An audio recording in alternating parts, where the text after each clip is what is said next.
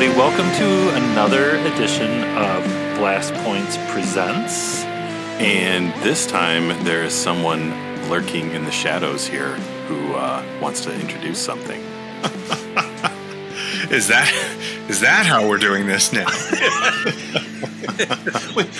we ran out of Kiss people for you to be, so. That's right, yes. Yeah. The people at home are not privy to everything that happens before we hit record. But thank you, Gabe. Yes, indeed, I am Tom Spina of Regal Robot, Tom Spina Designs, and thank you for, once again, hosting one of my chats with an ILM great and someone who has inspired me over the years and who I've had the good fortune of now getting to know a bit. And these have been so fun putting together. And I just think it's really neat that, really, I'm very gratified that you guys are taking these as well and putting them out on your podcast and getting more folks listening to them. I think that I always enjoy talking shop with effects people, and I find that anybody who does interviews with folks who do movies and things like that usually ends up being superficial, present company excluded. And I love just getting into the nitty gritty with them and talking as nerdy as I can possibly take it without making them run out of the room screaming. And in this one, we've got a very special guest, right? Dave CARSON, right? Who very timely for you and everything going on. Yeah. So we've got our next edition for our archive collection is the 9-Num maquette. So this was a concept maquette that Dave CARSON sculpted to get the character approved, and basically he designed this character for the movie. And once it was approved, he ended up sculpting the full-size version as well. And he, as you'll learn if you listen beyond this point, sculpted quite a number of both the maquettes and the full-size creatures for the movie. He even got to go to England and help with shooting and keeping the actors alive in the masks and things like that. He's a really great guy, super nice, had plenty of great memories and stories to share, and also just a real talented artist, great sculptor, some interesting talk about things like style and the impact of his work and stuff like that. And I think folks will really enjoy it.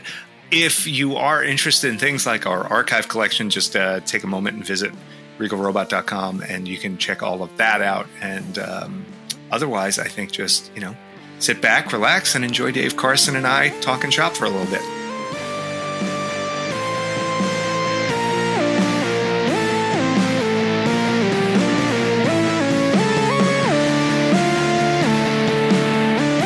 Hey everybody, I am joined today by David CARSON, and I'm just very excited to have him here. He's another one of the great Return of the Jedi creature crew. So Dave, welcome. Thank you for having me. I'm going to tell everybody who's listening at home, first, hit like and subscribe and all of that stuff. But second, go check out Talking Bay 94. Brandon Way Nerdy, my friend, interviewed Dave a couple years back, I guess. Yeah. Really, really fun chat that you guys had. And he was a good interviewer. That was fun. Right? Yeah, he's one of the best, and he you guys really did a lot of backstory there. It's great stuff. It's fascinating, but I don't want to keep Dave around forever today, so I'll say go check out what Brandon and him talked about first, and then we'll dive into our fun stuff. So the first thing, though, that I will ask about is I do remember you mentioning Cascade there. Cascade. Yeah. So that seems to be a nexus for so many of the ILM guys, a lot of LA Creature guys, and John Berg specifically, who's an old friend of mine and just really sweet guy, always talks to me about Phil Kellison and really credits him as a mentor. What was your experience like at Cascade? Well, I never actually worked at Cascade, but I was invited to visit there. I got to know Dave Allen back in the day. Oh, and yeah. Dave worked there, had worked there for quite a while. And so Dave actually brought me in to build a foam core City of the Future for a commercial they were doing. So I wasn't actually employed by Cascade, but I used to go by there, and that's where I first met Dennis Murin, Phil Tippett, Tommy Sanamon, so many of those guys used to come and go and even work at Cascade. It was really the only visual effects going on pre-Star Wars. I mean, if you wanted to work in visual effects, you were doing Chuck Wagon commercials and Mrs. Butterworth. I mean, that was really the only effects work in town. Somewhere there's a great photo of John Berg and Phil Tippett with the chess monsters and Mrs. Butterworth. And clearly they were shooting this at Cascade. Like, I guess, it was probably just after Star Wars. By the time you get hired at ILM, that's Empire? Yes, it was the last couple months of Empire. Gotcha. I came up to, in fact, I was working for Dave Allen. He had a shop in Burbank, and I was working for Dave. And a lot of the guys had come up to work on Empire a year or so before. And that sounded like a really great thing to me. And so I went up to visit Tommy Sanamon and brought my portfolio with me. And I just happened to be sitting at an ice cream shop with Warren Peterson, who was head of the model shop. Right. And he said they were looking for modelers to finish up, the big push. They had like 2 months until the film was going to release. And so I said, yeah, I'll love to do it. I showed him my portfolio. He asked the guys about me, and they said, yeah, he's okay. So they hired me for 2 months. You've heard this story so many times. Yeah. It's 2 months. I was there over 20 years. Right. Yeah. That's a good 2 months, but I imagine that 20 years probably wasn't as long as the time between they said maybe and the time they said yes. Lawrence said, I've got to get approval to bring on another person, so call me in a week. Oh. And I could not imagine going home and sitting for a week waiting. So I decided to take a week driving home. I lived in Southern California at the time, and of course ILM was up here in San Rafael. Yeah. So I actually got in my car and spent a week driving home, so that the day I got home, I got up the next morning and called ILM and was told that, yeah, come on up. Was that the longest week of your life? I really didn't know what to expect. I didn't know if they, I was very hopeful, very hopeful. Yeah. And of course, a bit nervous. I mean, working at Dave's, we did everything with cardboard. Right. It was low rent and low budget. And I was a little concerned that, what kind of fancy equipment and materials are these guys working with up at ILM? Am I going to be in over my head? So I was a little nervous about it, but it wasn't a problem. They, it was all plastic. They were also working with cardboard and plastic and whatever. It was not unusual. Yeah, whatever they could get their hands on and whatever worked for the shop. Yeah. Star Wars at this point is already a big deal. Was it a big deal for you? Were you a fan? Yeah, I got interested in visual effects when I was about 8 years old through the films of Ray Harryhausen, like so many of us. Right. And so that was the world of visual effects that I knew. So this film came out called Star Wars. I knew of George Lucas because I really, really liked American Graffiti. I said, okay, the guy who did American Graffiti, I guess he's done a science fiction film. So I went to see it. I saw it like the week it opened in Century City. And I didn't know, I'd never heard of any of these guys before. They came out of left field to me. And I sat there and watched that film, and I couldn't believe it. I had never seen anything like it. That opening shot where that ship comes in over, and it just keeps going and going and going. I mean, I remember driving home from seeing the movie, and my car is like a TIE fighter. Yeah, exactly. Right. Yeah. Right. So I was a huge fan, and I would never, ever have guessed that I would be working on the sequel, less than maybe a year or two later. You were obviously well positioned because of your friends at Cascade, and that nexus. Yeah. But it is really incredible to go from like, oh man, this film is amazing to, but there's a sequel and I'm working on it. Yeah. And I had to move up here to San Rafael. It was a big change in my life, and but it's great. How old were you at that point? I think I was about 28. Wow. I was one of the older guys there. I mean, I think I was around 28, and I was one of the oldest guys there. That's saying something. Yeah. At what point? So, okay, you're brought on to do model stuff. I'm going to flash forward a bit to get us to the Jedi Creature Shop. How do you wind up in the Creature Shop?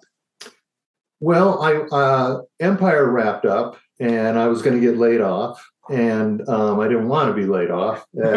So Phil Tippett and Dennis Murin, they were switching over to a film called Dragon Slayer. Oh yeah. And Phil was still finishing some shots of the Tauntaun for Empire, and he needed to do some dragon sculptures of, some maquettes of what the dragon would look like. And he didn't have time to. He could rough it in or do a sketch, but he needed somebody to actually do the pushing the clay around. And they hired a guy from San Francisco, and he didn't work out.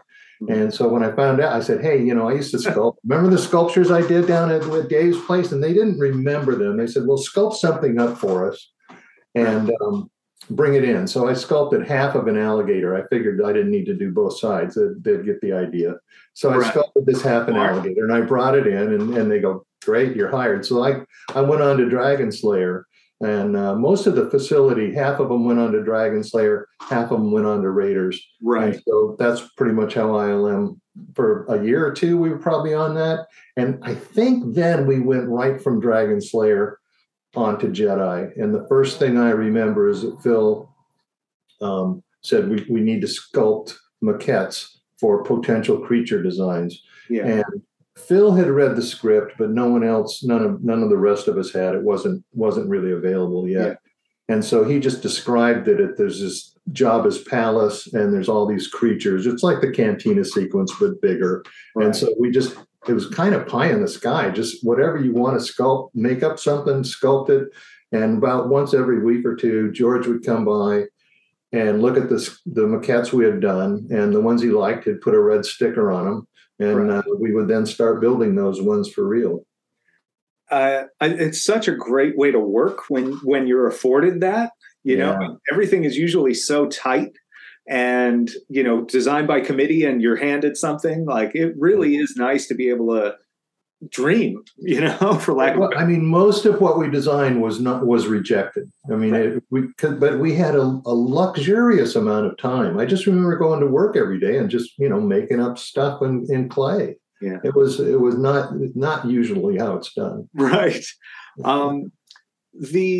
Had your paths crossed with Chris Wayless at this point through Dragon Slayer or Raiders? Yes, of course. Chris came in, and he started doing all kinds of.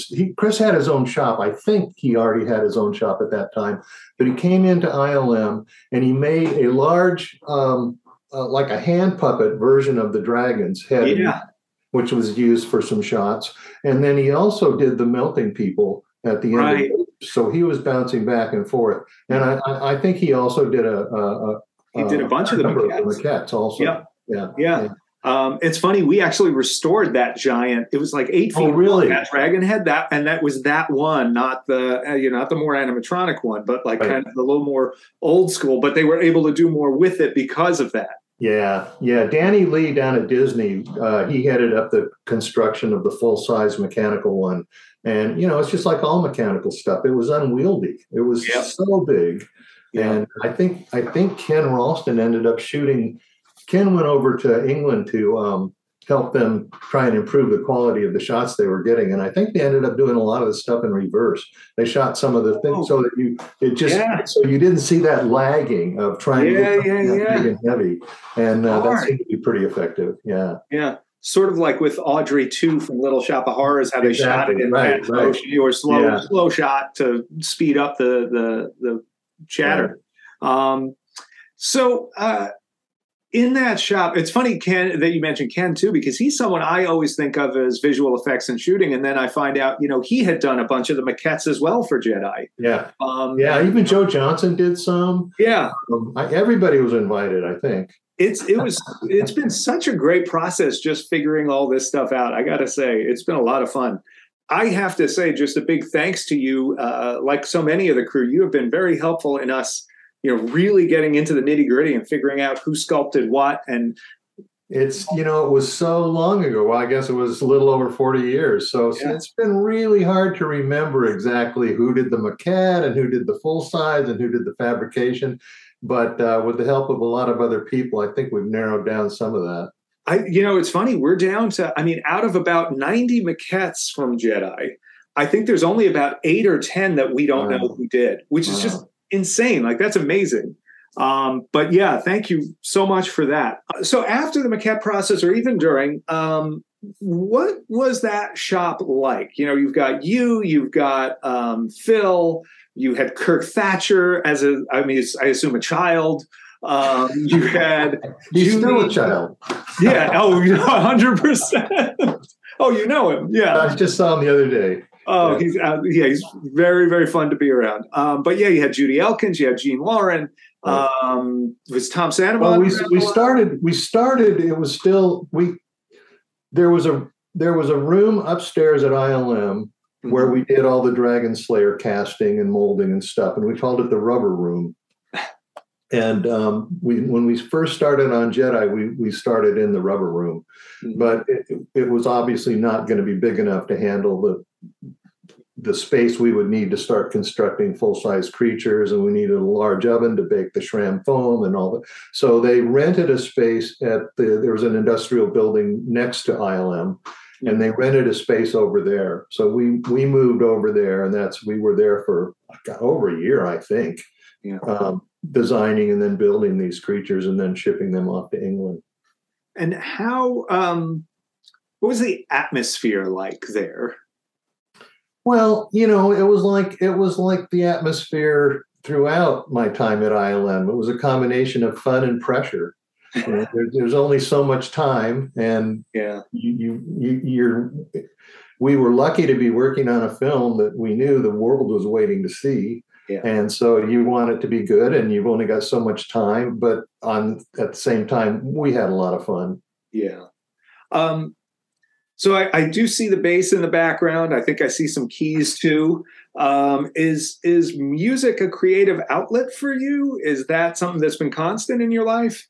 Off and on. It's never been a main focus, but it's something I enjoy. And it's not unusual. A lot of people at ILM, it's really interesting how many people at ILM have a guitar by their desk or are into music at some level. I think it's just a lot of artists and a lot of programmers seem to that nexus between music and math and art seems to strike a lot of people. But it is like a weird crossover. The math element of it is a strange. I played guitar. I played guitar for years. Never got very good. My fingers don't work the way they used to, so I kind of had to give up the standard guitar. But a couple guys that I used to play with, they said, "Hey, why don't you try the bass?" So I have switched over to the bass, and I'm having a lot of fun with that. I just played bass with Joe Johnson last night. We had a good time. Actually, he's on the road right now. But anyway, so that's something I do enjoy doing. No doubt. I believe it was Judy that said that you and Phil provided the soundtrack for the shop. And it was everything from movies to Motown, I believe she said. Oh, interesting. I hadn't remembered that. I have no recollection of that, but I'm sure she's right. But I will ask this then. What do you think is the best music to sculpt monsters by? Probably movie soundtracks. Yeah. Everything from Eric Korngold from the 30s to John Williams stuff I like. I mean, there's so many great movie music composers. I enjoy a lot of them. Yeah. Yeah. I always feel like King Kong or like the Creature from the Black Lagoon soundtrack. All that stuff. So much of that stuff's available and pretty high quality, Yeah. Most of it re-recorded, but still, I mean, even the Valley of Gwangi soundtrack, I love that soundtrack. There's just a bunch of them, a handful that I throw on. I've never really thought about that as a soundtrack. Like I know the movie, but I've never ooh, now I gotta, all right, you've given me. It's got that classic pseudo-Western feel to it. Yeah. With a lot of brass and it's pretty fun. Someone also said that a lot of times the people in the shop spoke mostly in movie quotes. That's I'm sure that's true. I remember when I first went to work with Dave Allen, it was my first time actually being hired to work on a film. And I was at Dave Allen's shop, and he picked up a tube and he held it up and looked at it. And I said, "What do you see?" And he said, "I see war between Baghdad and Chandra." And I knew I was where I was supposed to be. Right. That's it. And it's kind of the same way around here, except it's usually Star Wars or Ghostbusters quotes or something like that. But it is how It's how a lot of folks in this type of work communicate, isn't it? I believe this was also Judy that mentioned this one. She says that there were times you guys would rent 16 millimeter copies of 50s and 60s monster movies and have get-togethers. I don't recall that. I know we did used to get together sometimes and look at movies on VHS. Whatever we might have. Right. Yeah. We would socialize. We would work all week together, and then we would still get together on weekends sometimes and socialize. Yeah. Was it like is it a family at that point in a weird way? Yeah, of course. I mean, we spent so much time together, but yeah. And you were all under the same pressure for the same reason. Yeah, I mean, Phil, of course, Phil the most. Phil, he got the brunt of it because he was in charge of everything. In fact, that he realized that we had so much that had to be done. That's why he asked me if I would take over the pig guards. So I had designed the maquette for the pig guards, and we had to build 3 of them, plus an animatronic head and a stunt head. Right. So Phil asked me, would I just take over the pig guards and do that? So I said, see that through. So that became my focus after a while. And we will. That's one I definitely want to talk a little more about. You wound up going to England after the shop work wrapped. Yeah, there was Phil and his wife went. I went. I think Stuart Ziff. There was several of us, and we went over there to repair the suits as needed. Stuart Ziff had taken a bunch of hair dryers and taken the heating element out so that they just blew air. And we would, between takes, the guys would take the monster heads off, and we would blow cool air on them. So we were there to do that. And at night we would repair suits that got damaged during shooting. So I would think I was there about 6 weeks we did the interior of Jabba's palace and then the interior of Jabba's barge. Right. Those were the two. And then I think there was about 6 weeks I was there. It was really strange because it was snowing. It's very unusual. You're shooting inside the desert in a hot sound. Yeah, so you would walk from the snow-covered ground and open the door to the stage, and it'd be this bright sand, and you walk in and you're on Tatooine. It was very strange. Had you been on set for a movie like that at that point? I don't think so. No, I don't think I had. I don't think I had. I feel like the palace set. I mean, I've only ever seen behind the scenes footage and stuff like that, obviously, but it feels like a pretty self-contained thing. Like it felt like if you walked into that set, there wasn't always a wide open wall somewhere. No, you're exactly right. You remember at the beginning of the sequence, 3PO shows up and there's this big door. Yeah. That was the beginning of the set. And then the long walkway past that door, and then there were some steps down into the place where Jabba was on his big bed. Yeah. And then the alcove in the back where Han was, the trophy of Han, frozen Han was. Mm-hmm. That was exactly what the set was. And it was a really loud set. The assistant director kept complaining, that it was the loudest set it ever been on. And it was because there were dozens and dozens, not just the actors and all the creatures, but all the support and the cameramen. Yeah. Everybody would get to chatting, and it would all contained in one space. This contained. So it tended to get loud. We had to, it's funny you mentioned the alcove. There's on that wall on either side of Han, there's like a Tauntaun head and a Jerba head. I'd forgotten that. They just had to recreate that set for the Book of Boba Fett. We actually built them the Tauntaun and the Jerba to put in. It's like all these little details, you got to now go back and look at fresh and like, all right, is that there? What's this? Does he have horns? Like, what are we doing? Did you end up going to Arizona at all? No, what happened? No, we got back from England, and then it was just a short time later. They needed to go off and do the Sarlacc pit and all the stuff in Arizona. And I forget. I don't remember what it was, but there were a number of things. I think there was the Rancor cave needed to be built. There was a number of things, and Phil asked me to stay at ILM and get a head start on that stuff. And he went off to Arizona. And by then, that was fine with me. I didn't miss the Arizona shoot. It didn't sound like it was going to be fun. It sounds, talking to Phil and Kirk about it, it sounds kind of like you made the right call. We'll shift into the maquettes here. You've already kind of talked about how and when you did that and the sort of looseness of it all. When you're sculpting, so this will just be more of a design thing for you. I know sometimes you'll go into something and you either have a fixed image in your mind of what you're going to do, or maybe a sketch. And other times you'll pick up the clay and you mash it around until the clay tells you what it wants to be. How did you approach the maquette process? Which version of that was it for you?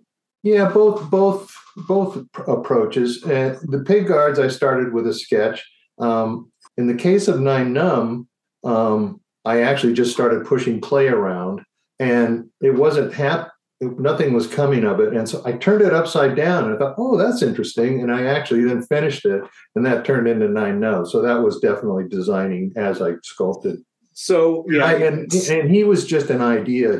It was a surprise to me that he turned out to be the co-pilot. Oh yeah, it was just he was just another monster when I was making him. He was just number 9 or whatever there, Right. He was creature number 9. Yeah. So it's interesting. So 9 Num is upside down. That's awesome. He started out, yeah. Sometimes you need to do that though. So here's a question about him. On the top of his head, he looks like he has residual for like either horns or antenna or something. He's got little round nubs that look like they were smoothed over. No idea. Yeah. No idea. Wouldn't surprise me if that was something that changed along the way. It could be. I don't. The main thing I remember about him is is the nostrils, where I thought, what if they just keep going and they actually turn into these flaps? And that was the thing I liked about him. That is kind of neat. Yeah, I always like. I feel like Nikto has a little of a similar thing, where his nostrils kind of trail off and come out down here. I like when you can kind of flow something away, from the middle of the piece. It was fun. You know what? Once we were done with the maquettes and we started making the full-size masks and costumes, that was the first time I'd ever worked with wet clay. And we just all had, wet clay, and we learned how to spritz it and keep it workable and let it dry so you can carve it and then spritz it again. Yeah. I really enjoyed the wet clay, and that was a brand new experience. I remember the first time I started using that, and it was like I had sculpted in oil-based clay, full-size heads and everything. Right. And somebody was like, "You look like you're fighting your material. Try this." And it was the wed clay from Una, the EM 237, whatever it is. And it was just like, oh, okay. This is a lot better. And I love that it just, as you get closer to the finish line, it hardens up and can take more detail. Like it really grows with you. And you can bring it back to soft again with, with the spritzer. So I did like that. All the maquettes were done with Sculpey, which has, Sculpey's got a lot of memory, and you have to really, it's like not sculpting with Starburst. Yeah. Have the full scale 9 Num was something you sculpted as well. Yeah. And, was that, it's a pretty straightforward interpretation of what you did on the small one, right? I don't think, I don't think I've ever seen any pictures of that full-size sculpt, but it was basically just a blow up of the maquette. Do you feel more freedom, and we'll go through the other maquettes and stuff and which big stuff you did, but when you're working on someone else's design versus your own, do you feel more freedom to play with the design in one case or the other? No, I don't recall that. Mostly if a maquette's been approved by George, you kind of want to be faithful to that, whether you sculpt it. I wouldn't take it upon myself to change the design simply because I started the maquette. Right. If George approved it, I assume that's what he wants. So, yeah, the man's cutting the check. You might as well. The Gamorreans. So there's 3 maquettes in there that are listed as Gamorreans. There's the head and sort of bust, we've been calling it. There's one where he's kind of walking. And then there's another where he looks kind of thin and maybe he's got like a little whip or something. Yes. And my recollection is that one you're talking about, the thin one with the whip, was not a Gamorrean guard. Interesting. It's just a creature, and perhaps he looks like a Gamorrean guard, but my recollection is he was just another creature. The pig guards were mentioned in the script, so that was a case where there was these piggish guards, and so already gave me an idea of what they might look like. And this, at that time, like most artists, I was heavily influenced by the work of Frank Frazetta. So I kind of imagined a Frank Frazetta pig guard, and I can really see that in that first bust, the kind of more troll. Right. I did the head first, and George liked that. And I don't know if I did the full figure on my own or if he requested it. But so in that case, I started with the several sketches and then did the maquette. Kirk Thatcher once said that he thought when you were sculpting the full size on the Gamorrean, he said he looks friendlier than the bust, and that you told him it would make a better toy. Was that you, or did George say that? Because that sounds a little like George too. I don't recall that. It's possible. My stuff tends to look friendly. It is, but I do skew towards Disney. It's hard for me not to. It isn't. I mean, even the full size is a neat sculpture. When we say full size, I think it's important that people realize full size is huge on those Gamorrean heads. Like, they were big. It's massive. And the arms had extensions. The hands were fake so that proportionately they were the right length. Yeah. So the actors just were holding wooden handles with opposable hands on the end. I love that overall design, head to toe of the final execution of it. I feel like it does a really good job of breaking the human form. I feel like it just has a mass to it and a weight. I gave him those really big feet with the sandals, Yes. We put they look like tennis shoes in them. Yeah, they look like they've already, like stretch and squash. They've already got the squash, on the full scale sculpts, you had so I'm sure you did some basic static masks, but then you had to accommodate mechs. Had you worked with that before? Did that inform or change what you were doing on any of the sculpts for that? I don't think so. You're talking about the articulated stuff? Like the moving nose and things. Yeah. I had nothing to do with that. I mean, they used the same mold. In the case of the pig guard, they used the same mold. They cast it in SRAM rather than urethane. Right. So that it was easier. Flexible. Foam latex rather than polyfoam. I watched them build it, but it didn't really affect me that much. They made it from the same molds. And then we did a head that was completely rubber, because the main ones had plastic horns and plastic teeth and eyes. And we did one head that was all rubber for the stunt guy when he falls down. When the grate opens or something and he falls he has to do into the pit below. The stunt guy wanted a head that had nothing hard, all rubber. So that smart guy. There's one in there that always jumps out at us when we look at this. It looks like a samurai wolfman. I'm looking at the picture of it. I do vaguely remember sculpting it. I have no idea what I was thinking. He wasn't approved. No, he didn't make the cut. He's got sandals. He's got like tatters. I don't know where that came from. He looks like a samurai werewolf. Yeah, he's fun. I think he is kind of friendly. Like, he looked to me like something out of like the Ghostbusters cartoon in the mid '80s. But yeah, it was definitely out of all of the ones in there. So there's a lot of weird things in those maquettes. And most of those are things Phil did. But like, Phil's are weird because they're disturbing. And then there's Phil. This is just weird on its own. But it's a fun one. And it is kind of, I think it's indicative of that free hand you guys had. Well, after a while, it was hard to come up with something different. I mean, you have your inclination is easy the first week, but after a while you have to really, what can I do? And I don't remember if I looked at pictures I have no idea what led to that guy. It's a nice pose. It is. Yeah.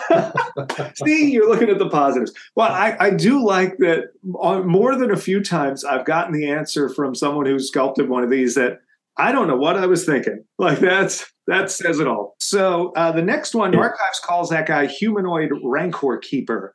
Is that what he was? Yeah, I noticed he's got like a little shock prod or something. Like, he's got like a coiled wire going through it. Yeah. But I can't. That rings a bell. Any other thoughts on him? Looking at him, I had completely forgotten him until I saw the picture a while back. So I remember nothing about him. Is there? I feel like at one point you told me that looks like my not style or something along those lines. It definitely. I mean, I definitely recognize that as something I would have sculpted. Yeah. Yeah. Do you feel like you have a style in general? I do not. Yeah. I do not feel like I have a style. Do you feel that's helped you in a career where you've got to merge into different movies and themes? I don't know. I would have preferred to have had a style, but it just is what it is. Number 7 there is the one that they attribute to being Barada. I think that's where Barada came from. Yeah. There is some similarity to that other, quote, Gamorrean or whatever they, probably some bridge in between there experimenting. Are those the bigger ones? Are those sculpted over like those little artist wood figures? I can't remember if it was just an aluminum armature or, Barbie. I have no idea, but there is something definitely under there that's not sculpted. Well, we'll jump right to the next one because I think this was another one that you tried to. This one, you showed me this picture, and I have the vaguest memory of sculpting it, and of course, the question arises immediately: why? Right. What would this? And I keep thinking about it, and obviously, it's the alien from Close Encounters, and I kind of remember George saying. It might be kind of fun because he had the idea that there was going to be this creature that was light and it would walk around in the palace and all you would see is this glowing light. And we actually shot a plate on for it. It was never used. Was that with Peter Diamond in like a suit of light bulbs? Exactly. And everybody stood very still. The director goes, okay, this is going to be a VistaVision shot. So everybody has to stand perfectly still, which made no sense at all. But I wasn't going to point out that he was right. But the camera has to stay still. Right. So this guy walked around the set with all these light bulbs. And I kind of wonder if George was thinking maybe that guy would look like Steven's Close Encounter guy. Maybe. I don't know. I can't imagine why I would have sculpted the Close Encounter guy, but I did, obviously. What's funny is I look back, there's a Smithsonian magazine from the 90s, and whoop, there he is, right on the cover. Is he on that cover? Yeah. So his moment of fame. That's right. Yes, he's got his moment in the sun. He is, but he's another one that's friendly. I'll give you that. Yeah. Maybe you do have a style. Maybe being friendly is your style. Yeah. The Blue Bird Lady. Yeah, I think that was just a misguided attempt to try something different. Well, it's different. Judy said that it was very Las Vegas. It does, yeah. She did a bird lady as well. She did the one with the two head tails, and it's a very bent back kind of pose. This brown lady, but she's got feathers along her sides and her torso. And she said at some point George asked for a bird lady. So I wonder if that isn't all right. Well, then I'm exonerated. That's right. It's his fault, not yours. I love this next one. That was my take on Bib Fortuna. Yeah, he looks very much like a sorcerer. Yeah. It's like he's holding a wand, or I thought it looked like a riding crop almost, or something. Yeah. Did you intentionally put so you have a Gamorrean's got an axe, the other guy's got a whip, the guy's got a prod, this guy's got a wand? I don't know. I think props help. I think they help. Did they just add layers of character or something, or just it's story? Part of the costume. Yeah. I think the Bib one has a ton of character to it. He is up to something when you look at his face. And it's a small, he's a decent size, but his head is small. I so much of it is in the hunch and the pose and the turn. How much thought did you put into that kind of thing when you're doing a sculpt like that? How do you get that emotion out of it? Man, I don't know. Because we would usually sculpt over an armature, over just an aluminum wire armature. So you have to give some thought ahead of time before you even start as to what the pose is. But I don't recall where this pose came from. I like it too, but I don't remember. It definitely speaks to a certain level of honestly, it does. I want to say style, but there's people who can sculpt creatures, and then there are people who can sculpt characters. And this is a character, and that's actually, to me, that's a higher level. That's a compliment. Well, thanks. Next up, Hoover. I have nothing to say about Hoover. Oh no, poor Hoover. So they built him full size, though. So yeah, they did. I can't remember. Did he make was he on screen ever? I don't remember. He never made it on screen. Judy built him. So Judy Elkins built the life size, fabricated him. I do recall that. And he does still exist today. He is in. He went to England. I know he was over there on the set, but I don't think he was in France. I don't think they ever used him. But he did ultimately get a wig at some point. I don't know when. It's just weird, shaggy beige wig, like some Mongolian shag hair or something. And he still got it. And now, because he's in the archives, it will forever be enshrined as Hoover in a wig. The last one. So this one, I don't know if I don't have an image I can share of this because it's from the Lucasfilm Image Archives and I'm not able to share it. But I'll describe it to our audience. We were going through old photos just recently and discovered a shelf of maquettes in the background of one photo. And in it is a guy riding what looks very much like a brontosaurus. Yeah. And it turns out that was yours. What's the story with a guy riding a brontosaurus? It's kind of a cross between a brontosaurus and a dragon, maybe. It's very brontosaurus-like. I think he's not actually standing. It's the brontosaurus. He looks like he's laying down. The guy down. has just climbed on. And as I recall, the guy had kind of a little bit of an elephant snout. Yeah. And he had blue pants with a yellow stripe, like a cavalry would wear. Mm-hmm. And he had a hip holster, with a pistol. And I don't know what I was thinking, but I just thought he was cool. So I put him in with that week's batch of stuff. And George looked at it and said, well, I can't approve that one. It'd be too expensive, but I'd like to have it for my desk. So I bought a little plexiglass case and put that in it. And there are a couple of times I was up at George's office and it was on the desk behind him. Would you say that's a higher praise than getting approved for the movie? Well, I was flattered, that's for sure. That's excellent. Well, it is not in the archives right now, so it's very likely, it's still on George's desk somewhere, and I think that's pretty cool. This has all been the small scale stuff, all the maquettes. Now we'll move to you're starting to bring these to life large. You sculpted the full-size Klaatu based on Ken Ralston's maquette. Very lizardy, lots of texture. I would imagine you had to spend a lot of time sculpting in all those scales. I think obviously we were thinking of this guy particularly for the desert. Yeah, he looks very desiccated and just, not quite as much as Ken's Weequay, but similar. Like he clearly was pushing in that direction. We have Rees, which was I got Chris Wayless's maquette right there. Yeah. So you basically very faithful to Chris's maquette on that. And that had a really fancy articulated version as well. Yes, with the blinking eyes, as I recall, and the 3 eyes. times over, a little movement on the stalks. Yeah.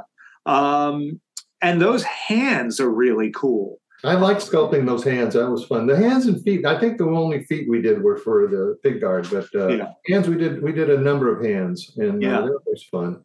Were those hands something you got to dream up, or was there a sketch on those? I think they were usually part of the maquette, weren't they? Or maybe not.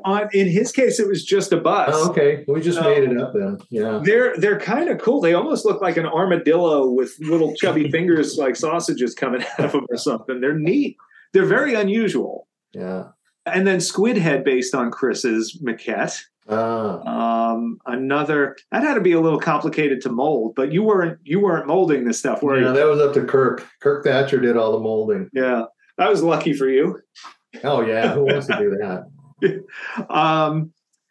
Then you have Nikto, which is based on something Phil did. The kind of that to me is probably my favorite mask out of the whole show.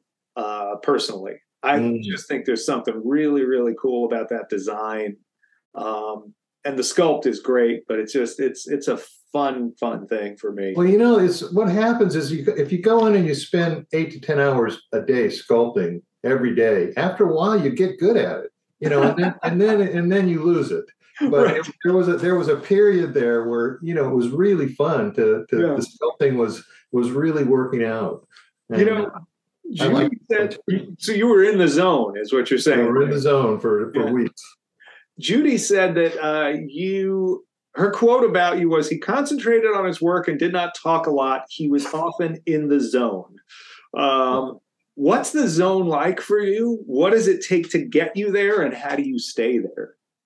Well, it's kind of what I alluded to before. It's a combination of trying to have fun and feeling the pressure of hoping it turns out. So you just bounce back and forth, and sometimes you think, hey, this is working, and that's part of the fun. And then other times you're going, this is not working, and so you scrape it away and try again.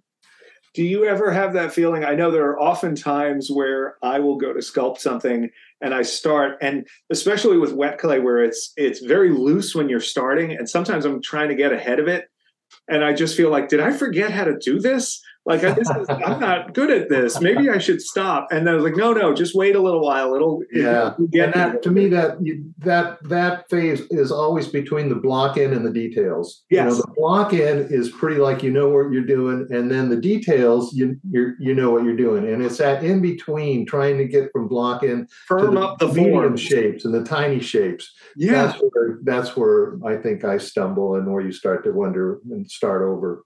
100%. Yeah. But no, doing it. It was the same with storyboards. I mean, if you do it every day, you get good, and then later you look back and you go, "Man, I wish I could still do that." But you have to do it every day to be that good. Right. The last one on the large size. This actually took some figuring. You had a picture of you sculpting something, and I didn't know what the heck it was at first. It turns out it's 6'6". I didn't even remember it. A Tippett sketch or concept maquette. There was a telex going back and forth from England to the States, California, and they would send telexes each day to update on the production. One of those telexes actually says the word 6'6" nixed. So you did make him, and he made it to England, but he didn't. He didn't make the cut. Sorry. What I recall is that I sculpted this head and a little bit of the suckers, and then I think Judy may have actually fabricated the rest of him just using and foam and stuff. It was either Judy or Gene or Dan Howard would have been another. Yes, it could have been those were Dan Howard as well. Yeah. But I don't think he did much, as I recall. I don't know what his point was. Yeah, I don't know. His point was to be weird because Phil made it. That's enough. You seem to have had your hands on, whether it was in the concept phase or the final phase, a lot of fan favorite creatures. What do you think makes a good monster?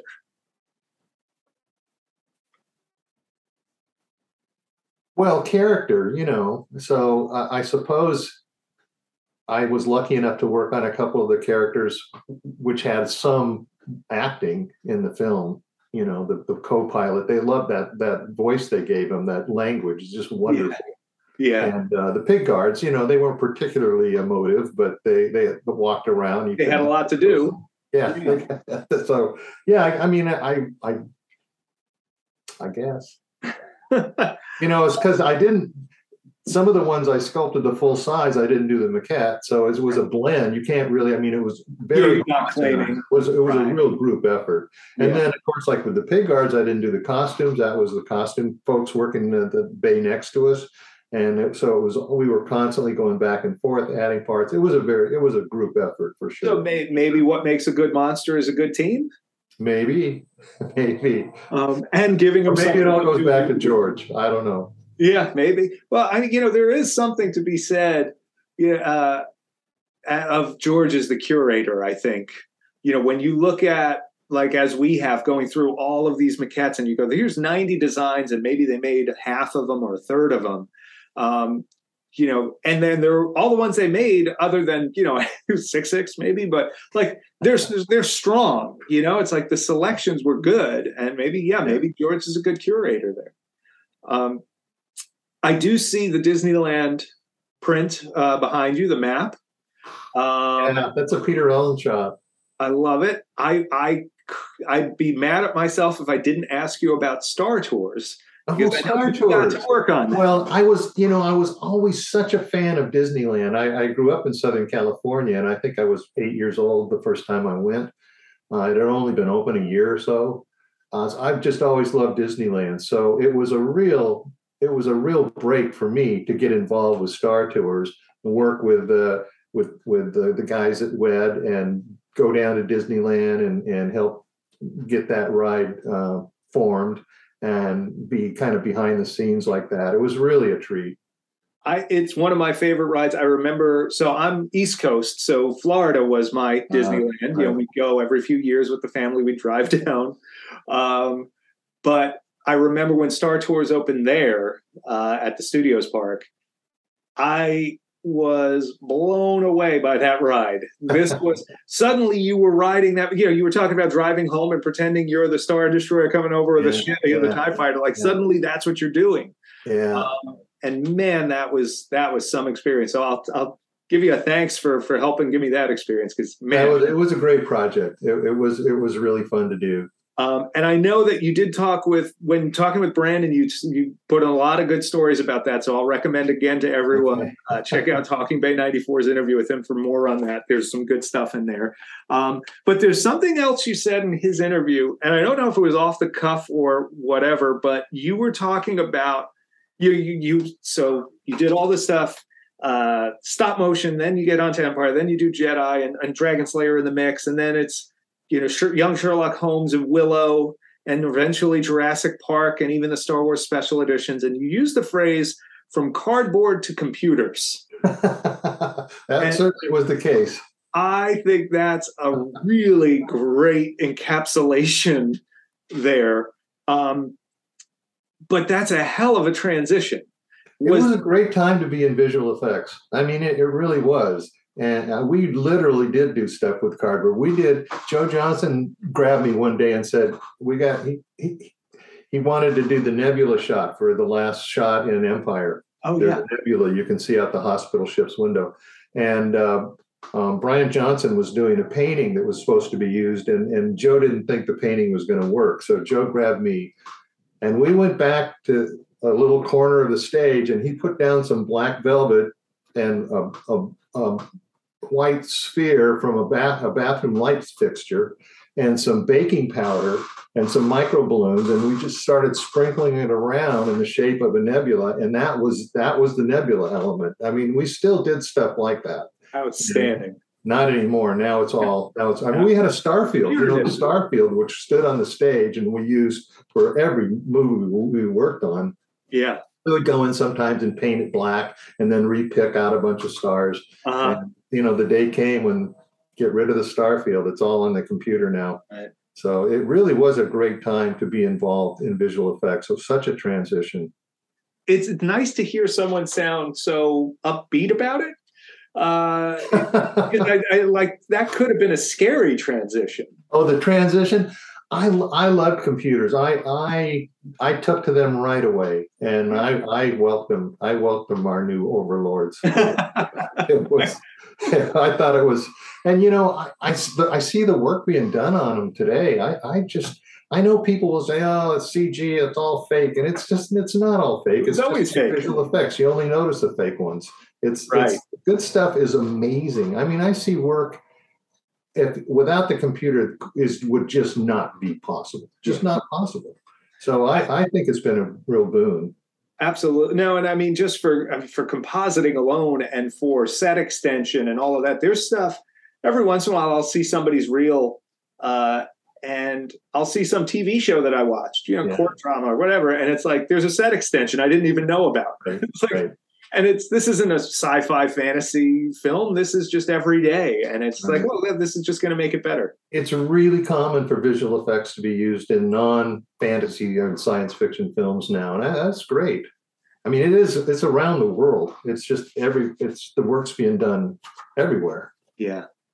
Do you feel, and really, and the fact that now so much of it can even be done remotely is kind of amazing too. Yeah. Yeah, I know. I talked to the guys who are still working in the business, John Knoll and folks like that, and they sit in a screening room and just go from time zone to time zone around the world reviewing shots. That sounds tough to me. Yeah, that's maybe not as nice. We've been now going back, and again, I just owe you and Kirk and Judy and Phil and Chris and Ken and everybody who was a part of that old shoot a couple of debts of thanks. One, for inspiring me to get into making monsters, because watching you guys in the behind the scenes things totally made me, as a 10-year-old kid, pick up clay and actually start doing this. So really, thank you for that. And then also for just all the help in helping us identify stuff and figure out what was going on back then. How has it been for you to revisit this stuff? Well, it's fun. I mean, I remember all those times very fondly. I occasionally will still go back to the old ILM for some event or other. It's no longer ILM, but the facility, the stage is still there, and we occasionally will have get-togethers. And it's very kind of fun to be back on the stage, or like you sent these pictures, and I did not remember a lot of those creatures. And it's like, oh yeah, that guy. So I've really enjoyed it. It's really fun that stuff wasn't just all lost to history. I mean, that's the beauty of working on a film that's as big as the Star Wars movies, is the stuff gets kept, it gets curated. Yeah. Other films, it gets thrown out and forgotten. So that's nice. And and now, not just that it's not getting thrown out, but now there are collectors out there who say, oh, we're giving them the chance. We're going in and scanning and doing things like that so that they now have a chance to have their copy of it. And there's, for every one of these, hundreds of people out there that want to bring that piece of your art home. How does that feel? That's great. I really look forward to seeing it. I really look forward to seeing what you guys are doing. Me too. Similar to that computer sort of explosion and transition, you were doing creature effects in the early 80s. So this is like 81. This is right when Rick Baker's winning the first Academy Award for American Werewolf in London. Right. It's when Rob Bottin's doing The Howling. It's when you have Chris Tucker doing his stuff for The Elephant Man and all of that. The Thing coming up right on the heels of it. That's an explosion of its own. Right. Did you feel that at all? Did you? Well, I was aware of it and impressed by it. It was a leap forward to the kind of work that had been done previous, and those guys were really pushing the envelope. Rick and Rob, especially, just doing stuff with a combination of prosthetics and mechanics that was really amazing. And I wasn't involved in any of that, but it was really fun to watch and see them. I worked with both of them at different times. And it feels like you guys almost were riding the wave, so to speak, with Jedi, because a lot of that animatronic stuff was getting pulled in. Yeah. On the other side of it, it's just down to the creatures and the characters. Yeah. Well, it was, visual effects was really almost dead before Star Wars. The studios had cut all of the effects departments out. There were very few effects heavy films being made, and the ones that were using pretty old technology. And so Star Wars just rekindled everything and brought all these young people into the field, burning to try new things, and talented people. And I was really lucky to just join them and be part of all that. But yeah, it was happening, and the work that we were doing, and the makeup effects that you're talking about, and just everywhere. I mean, the Stan Winston stuff. I mean, everybody was pushing an envelope because there were budgets that just no one had before. But because of Star Wars being so successful, the studios were willing to spend more so that meant people could be a little bit more bold in what they proposed. And yeah, it was a real boon. Yeah. Real golden time. Well, yeah, I mean, you were lucky for it. We were lucky for you and everybody else who contributed to that. Continuing on with that thought, with the advent of computers, they've, obviously gobbled up model work, they've gobbled up compositing, and they've gobbled up a portion of creature work. Not quite all of it yet. And not all modeling either. There's still models being built, because you can light a model in the sun and you just get free lighting that it's free. the computer struggles with. Yeah. Do you feel practical effects still have a place, and if so, why do they endure? Well, I think practical effect, directors like to see what's happening through the camera. The biggest frustration for a director is to shoot a plate and have to wait for weeks or longer to get any first glimpse that does a shot work. And so the new stuff with the environment, the LED environments, practical effects, stuff that's one of the reasons that Steven always leans towards Stan Winston's stuff, is because you see it through the camera. You call cut, you do it again, you go, I got the shot, and you move on. And visual effects is not like that, at least composited effects. The introduction of the volume and the fact that now you do the effects ahead of time and then they are there on set, it is a game changer. It's wild. And it's a blending. There's now a blending between practical effects and visual effects, because they're all happening right on the set. And in a lot of those shows, they're building practical elements leading into the volume wall, and they're using practical creatures within. I've been really impressed with what I've seen on that stuff too. There's shots there again where I'm like, oh, I guess they went outside and set that up somewhere. It's like, nope, that was the volume. Right. Yeah, no, it's a brave new world. Yeah, for sure. Do you still make art? Not too much. I do build models in the computer and paint them. And that counts. I do. I do programming occasionally. I really enjoy spending time on the computer doing models and things that I enjoy. So that's kind of my artistic outlet these days. I will say, as somebody who has done both a little bit of digital and a lot of practical, and we have folks in house that do more digital than I do. It is nice to have an undo button when you're sculpting. Oh man. When you use real media and there's no undo, it's so frustrating. Like you literally, I've reached for the Command Z every once in a while. Oh, nuts! It was real clay. Yeah. No, and anything I build in the computer takes up no desk space, no shelf space. There's no dusting. It just lives, and it's pretty cool. I will say I am pretty pleased that. And this was the holdup for the long time, was output, right? Like, you could build things in the computer, but we didn't have high-res output until, at least on a cost-effective level, relatively recently. And now it's like, whether we're doing stuff, restoring something and scanning a part and making a missing part of a costume, or making a mannequin, like, we've output full bodies, we've output giant things, we've output high-resolution, medium, large, small. I mean, it's amazing to take something that didn't exist a few days ago, and now here it is in front of you. And I got a 3D printer because they're cheap now, and if I feel like I want to see what I built in the computer, if I want to hold it in my hand, I can send it to the printer, and it's an amazing world. It's wild for us. I mean, especially on the maquettes and things, where we did all this work and we go to the archives and we study them and we photo them and all of that, and then as we start working our way through the process, we'll do our first test print of something. And that time holding it in the hand, and you start to feel like you felt when you held it at the archives, and you just like, this is wild. Like this was just pixels, but it was a real thing. And now it's in my hand, and it's a trip. Well, I really look forward to seeing these. We will definitely get a copy of 9num to you. Anybody who's watching, obviously the reason that we've been talking is because of our 9num edition that's coming out for the 40th anniversary of Return of the Jedi, back when Dave was very young, so 40 years isn't a big deal.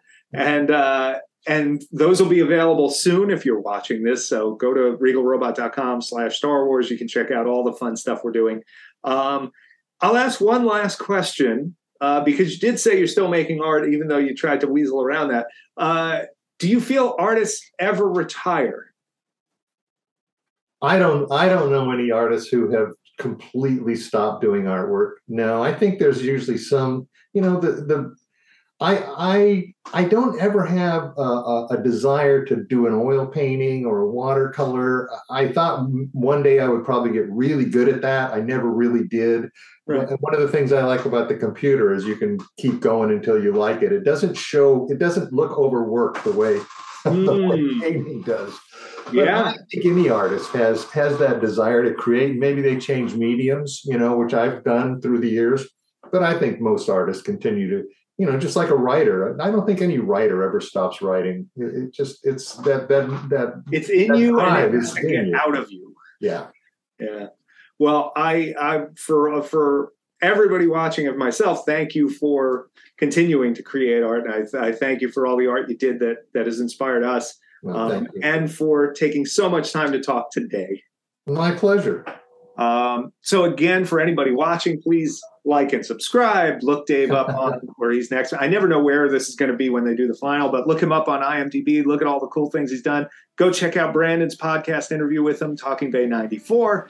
And please go to regalrobot.com/Star Wars. Sign up for our newsletter, learn about all the cool maquettes and things we're doing. And there's going to be more of these interviews coming too. So give that subscription a hit, and we'll see y'all soon. Thanks, everybody. Thank you, Dave. Thanks, Tom. And cut.